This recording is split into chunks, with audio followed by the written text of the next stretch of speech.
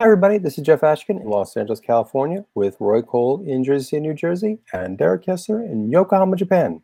And this is Coast to Coast to Coast, our discussion on the greatest albums, or what we consider the greatest albums of all time.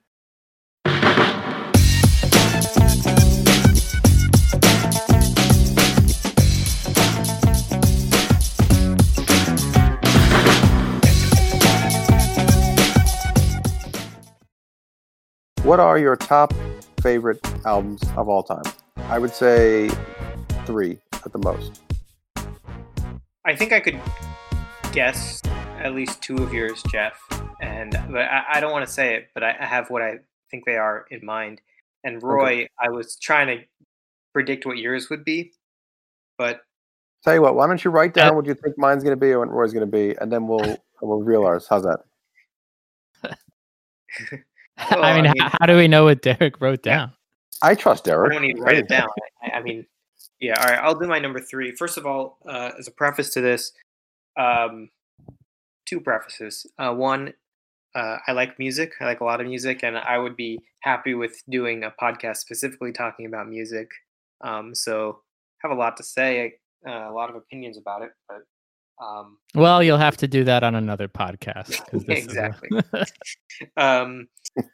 The other thing is, there are 2 years in music that I particularly consider to be the greatest in modern pop music, and out of my 3 albums, 2 of them are from the same year, and the other one is from the other year. The 2 years being my 2 favorite years in music. So, with that said, my number 3 is. Sorry. I'm really sorry. I just now that you say that, I think I have a good idea. At least one of those albums that you're gonna say. Okay. So I'll make a mental note if I'm right or not. Okay.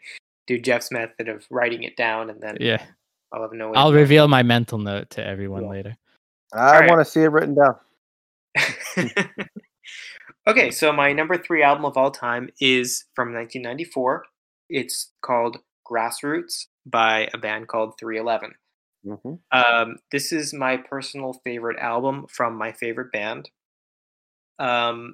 They would gain more popularity with their follow-up Blue album from 1995, and while that album is their major label debut, it has cleaner production and probably more accessible melodies.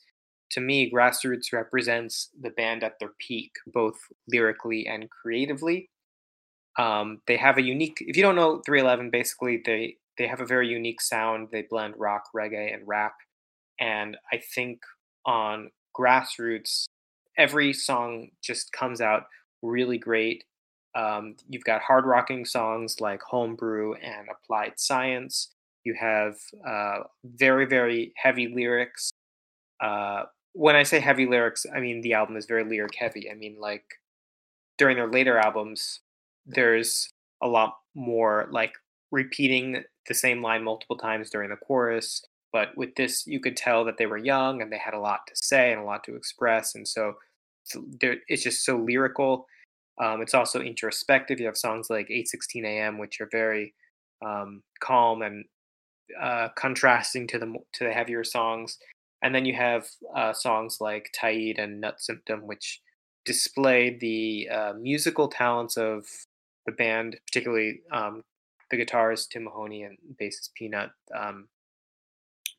And it's 14 tracks, and to me, just from start to finish, it's just a masterpiece and my favorite entry into this band's discography. So that's one album that always lifts me up and gives me something to enjoy. Cool. Roy, you're next. Sure. I guess I have a top 3, but it's really in no particular order. But I guess I'll start with this one. So my number 3 album is Liquid Swords by the GZA.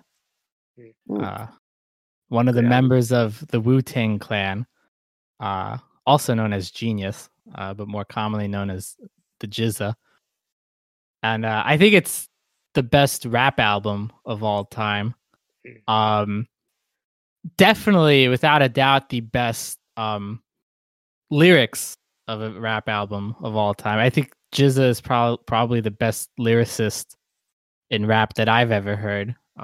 There's lots of other good lyricists, but I think he paints the best stories. And this was like the like his best work, like all on one CD. And it's produced by his Wu-Tang partner, the RZA, who, when he produces albums, tends to incorporate samples from martial arts films. So yeah, it's just this amazing combination of really good lyrics that are he paints a story of like growing up in inner city New York and how tough it was, and then the beats in the background are like these very experimental but dark martial arts sound. I can't even describe it. It's just something that only the RZA does. Like there's no other producer that makes beats like this. And just the combination of the surreal beats with these amazing stories being he's like painting with words. That's how I describe it. I feel it's the best rap album of all time. So I have it as my number 3 favorite album of all time. I like that choice, Roy. I'm familiar with the album, and I like the opening track, self-titled "Liquid Swords." Also, I definitely like how the beat kind of has this. It kind of like builds suspense as the beat intensifies. You know what I'm saying? It opens up with that ancient Japan sample, and then it just transitions seamlessly into the rap, and the beat kicks in, and I really enjoy the way that album starts. So yeah, I like that choice, Roy. Yeah. I believe there's in the movie the 40-Year-Old Virgin, during a couple scenes, Seth Rogen's character is actually wearing a t-shirt that is just a picture of the Liquid Swords album cover on the shirt, which is kind of random. Interesting trivia. I would choose for my third pick Odelay by Beck. I didn't know. I thought it was going to be either 2 or 3. It was 3. That was I would say I obviously I have very fond memories of this album. It was my first album that I think it was one of the first albums I purchased. But to me, it just has so many great different types of musical genres. There's like rock, there's like hip hop, there's experimental rock, there's like alternative. I mean, it just has. I mean, it has some folk rock. I mean, it has Where It's At. It has Devil's Haircut. It's got The New Pollution. I mean, it just, first of all, those alone would make it worth it. But also, I love the last track, Ramshackle. It's just a nice way to end it. There's even a hidden track, which I never heard before. It's something you just put in there. I almost was going to put in Midnight Vultures, but I figured, all right, I like this one more. Just I feel like there's more going on in this particular album, but I do like the other one as well. I think Beck is enormously talented, and I think this is his masterpiece. So, I saw Beck in last August. He came to Flushing Meadows in New York. How was he? Was he good? He was amazing. Yeah. Awesome. Yeah, I feel like a lot of people didn't know who he was. You know what's funny is the next day at work, they're like, "What'd you do this weekend?" I'm like, "Oh, I went to see Beck," and nobody knew who I was talking about. Wow, because these are like people like in their mid-20s, and yeah, they don't listen to Beck. Sad. All right, back to you, Derek. Okay, just a few comments. Sure. Odelay, I really enjoyed I thought you were gonna choose Midnight Vultures as possibly a fourth runner-up, but have Odelay as your third choice. So I was Very, do- very. By the way, I I- thought that you were going to say 311 self-titled album as your number 3, uh-huh. and then you went with Grassroots. So Yeah, it's a tough choice, but I like Grassroots a little bit more. And with Odelay, despite all of the radio hits on the album, my favorite track on the album is indeed Ramshackle, the last track. Yeah, it's a great song. Yeah, and 1994 had Mellow Gold, Right. where he kind of broke out with his single Loser, which 1994 was one of the years I chose as one of my 2 favorite years in music. Mm. So going to my second choice is also from 1994, and it's Dookie by Green Day. Awesome. So I think a lot of people who grew up in the 90s like us can call this kind of like the soundtrack of their generation, perhaps along with Nevermind by Nirvana. And I think a lot of people connect with this album because it captures the inertia of punk music, but it makes it a lot more palatable to a wider range of listeners because it filters out the more intense elements of punk music and kind of replaces it with elements of pop, which this kind of started the pop punk trend, which not everyone likes. I realize that there are some detractors who do not enjoy this album or do not enjoy what Green Day was doing with music, but I think it's a great album. The chord progressions are pretty simplistic. There isn't really a lot of technical musicianship being displayed in the instrumentation in itself, but I think that belies the lyrical maturity that's on the album, which, I mean, the lyricist Billy Joe was pretty young when he wrote it, and I remember buying the album when I was in, I guess, middle school, and enjoying it, but probably not understanding all of the lyrics at the time. And as I've grown older and understood the lyrics more, I've enjoyed it more. I think a lot of people, I think part of the reason why it is so, why it connects with so many people is because the lyrics display a lot of, the lyrics express a lot of frustration. And I think a lot of people can relate to that in different ways. And so while I always am finding new music to add to my collection, this is one of those albums that I can always go back to when I'm looking for a sense of familiarity and something I can sing along to. And it's one of the first albums I bought, and it's just remained one of my favorites ever since. So this you can say what you like about it, but I think there's no denying that it's connected with so many people from our generation. I'm a little ashamed of this because this is actually more or less a greatest hits album. Spice Girls. What's that? I said Spice Girls. Spice Girls greatest hits. They only had one album, right? It just... I don't remember. But no, it's not the Spice Girls greatest hits. It's the Kinks Ultimate Collection.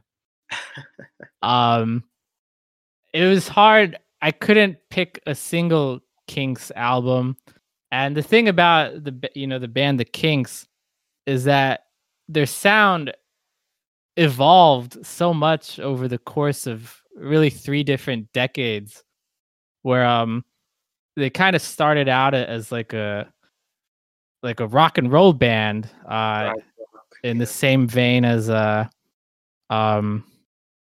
not even the Beatles. They were like a harder sound than the Beatles. Well, I guess not the Stones either. I don't know. They were just like a pure hard rock band, and so they came out with like You Really Got Me and All Day and All of the Night, and that was like their hard rock period.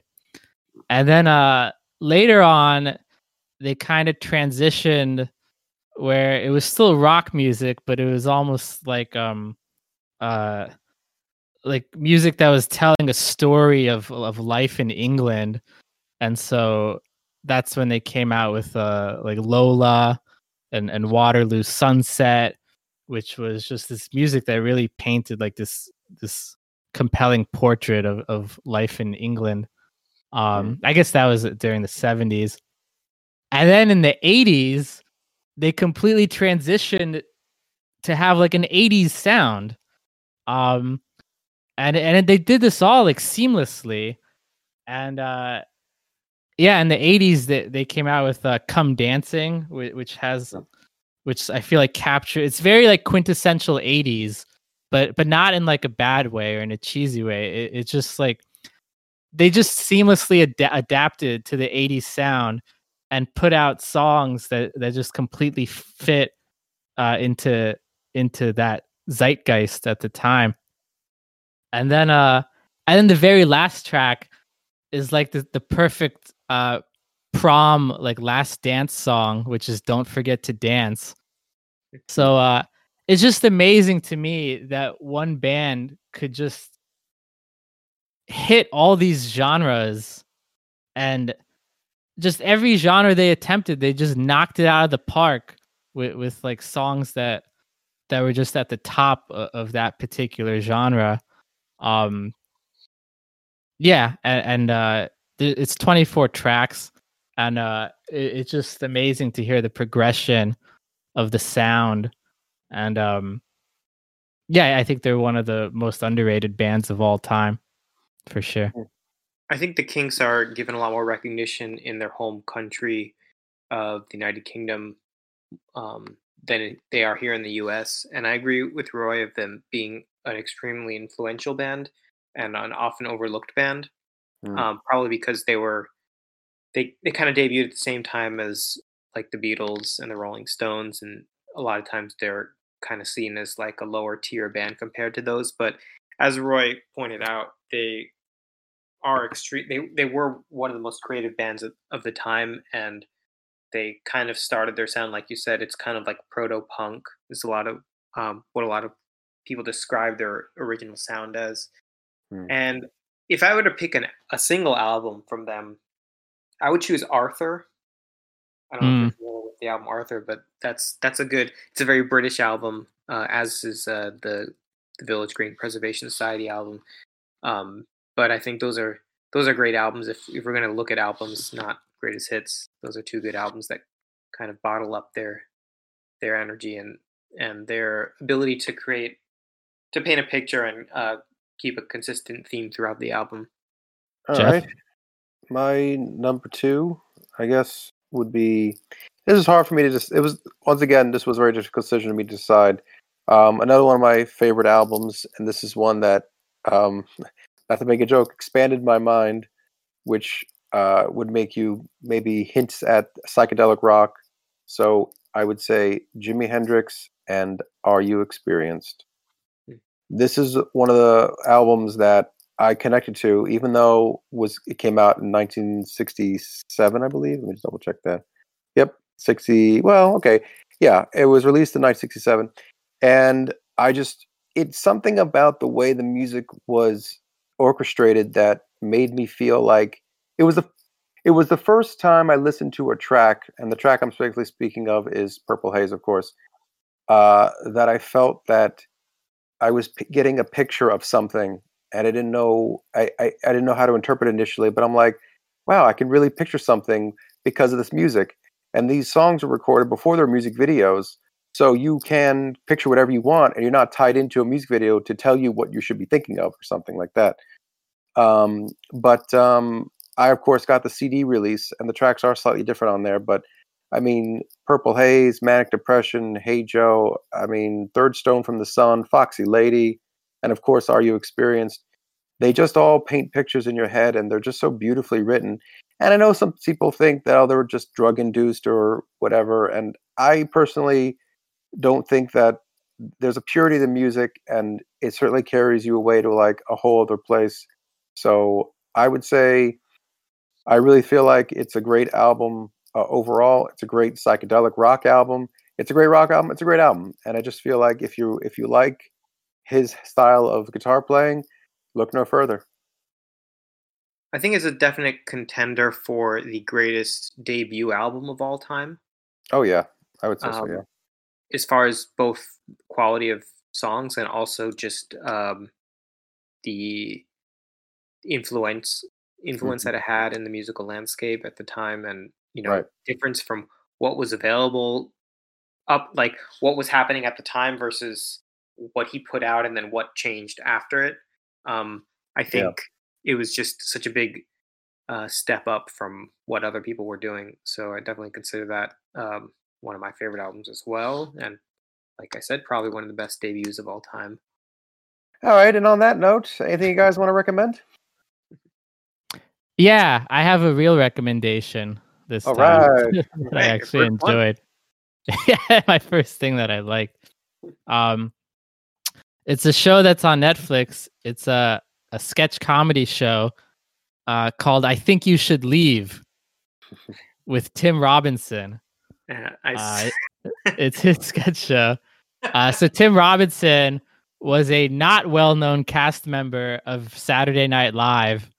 I believe he lasted one season. I think he wrote for 4 seasons on the show, but was only an actual performer for 1 season before they kicked him off.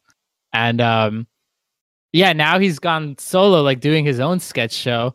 And I think this is funnier than Saturday Night Live, like by a mile.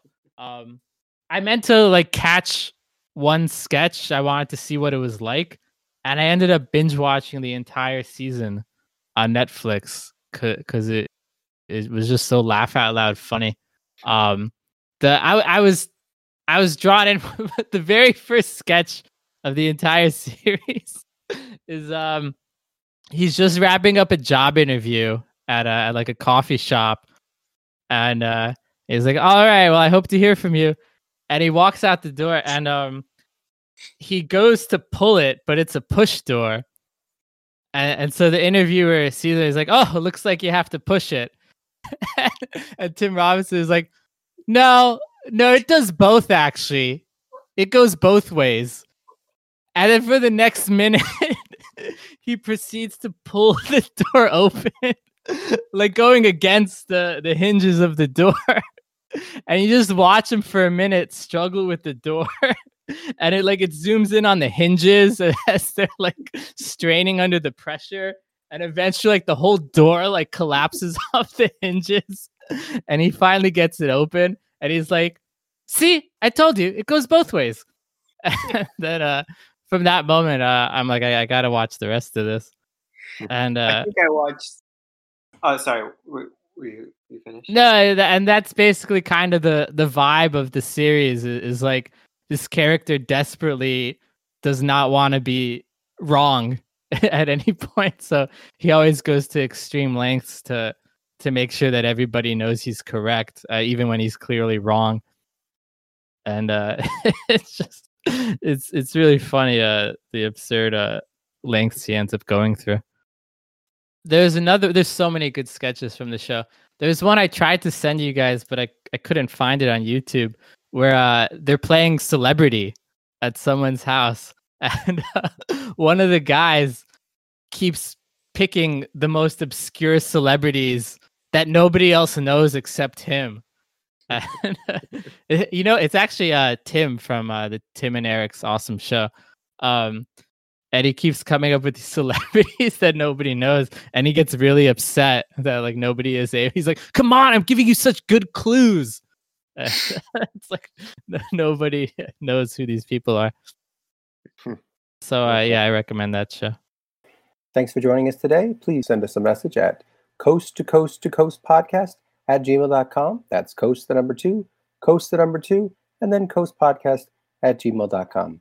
Tune in next week for part 2 of our discussion on the greatest albums of all time.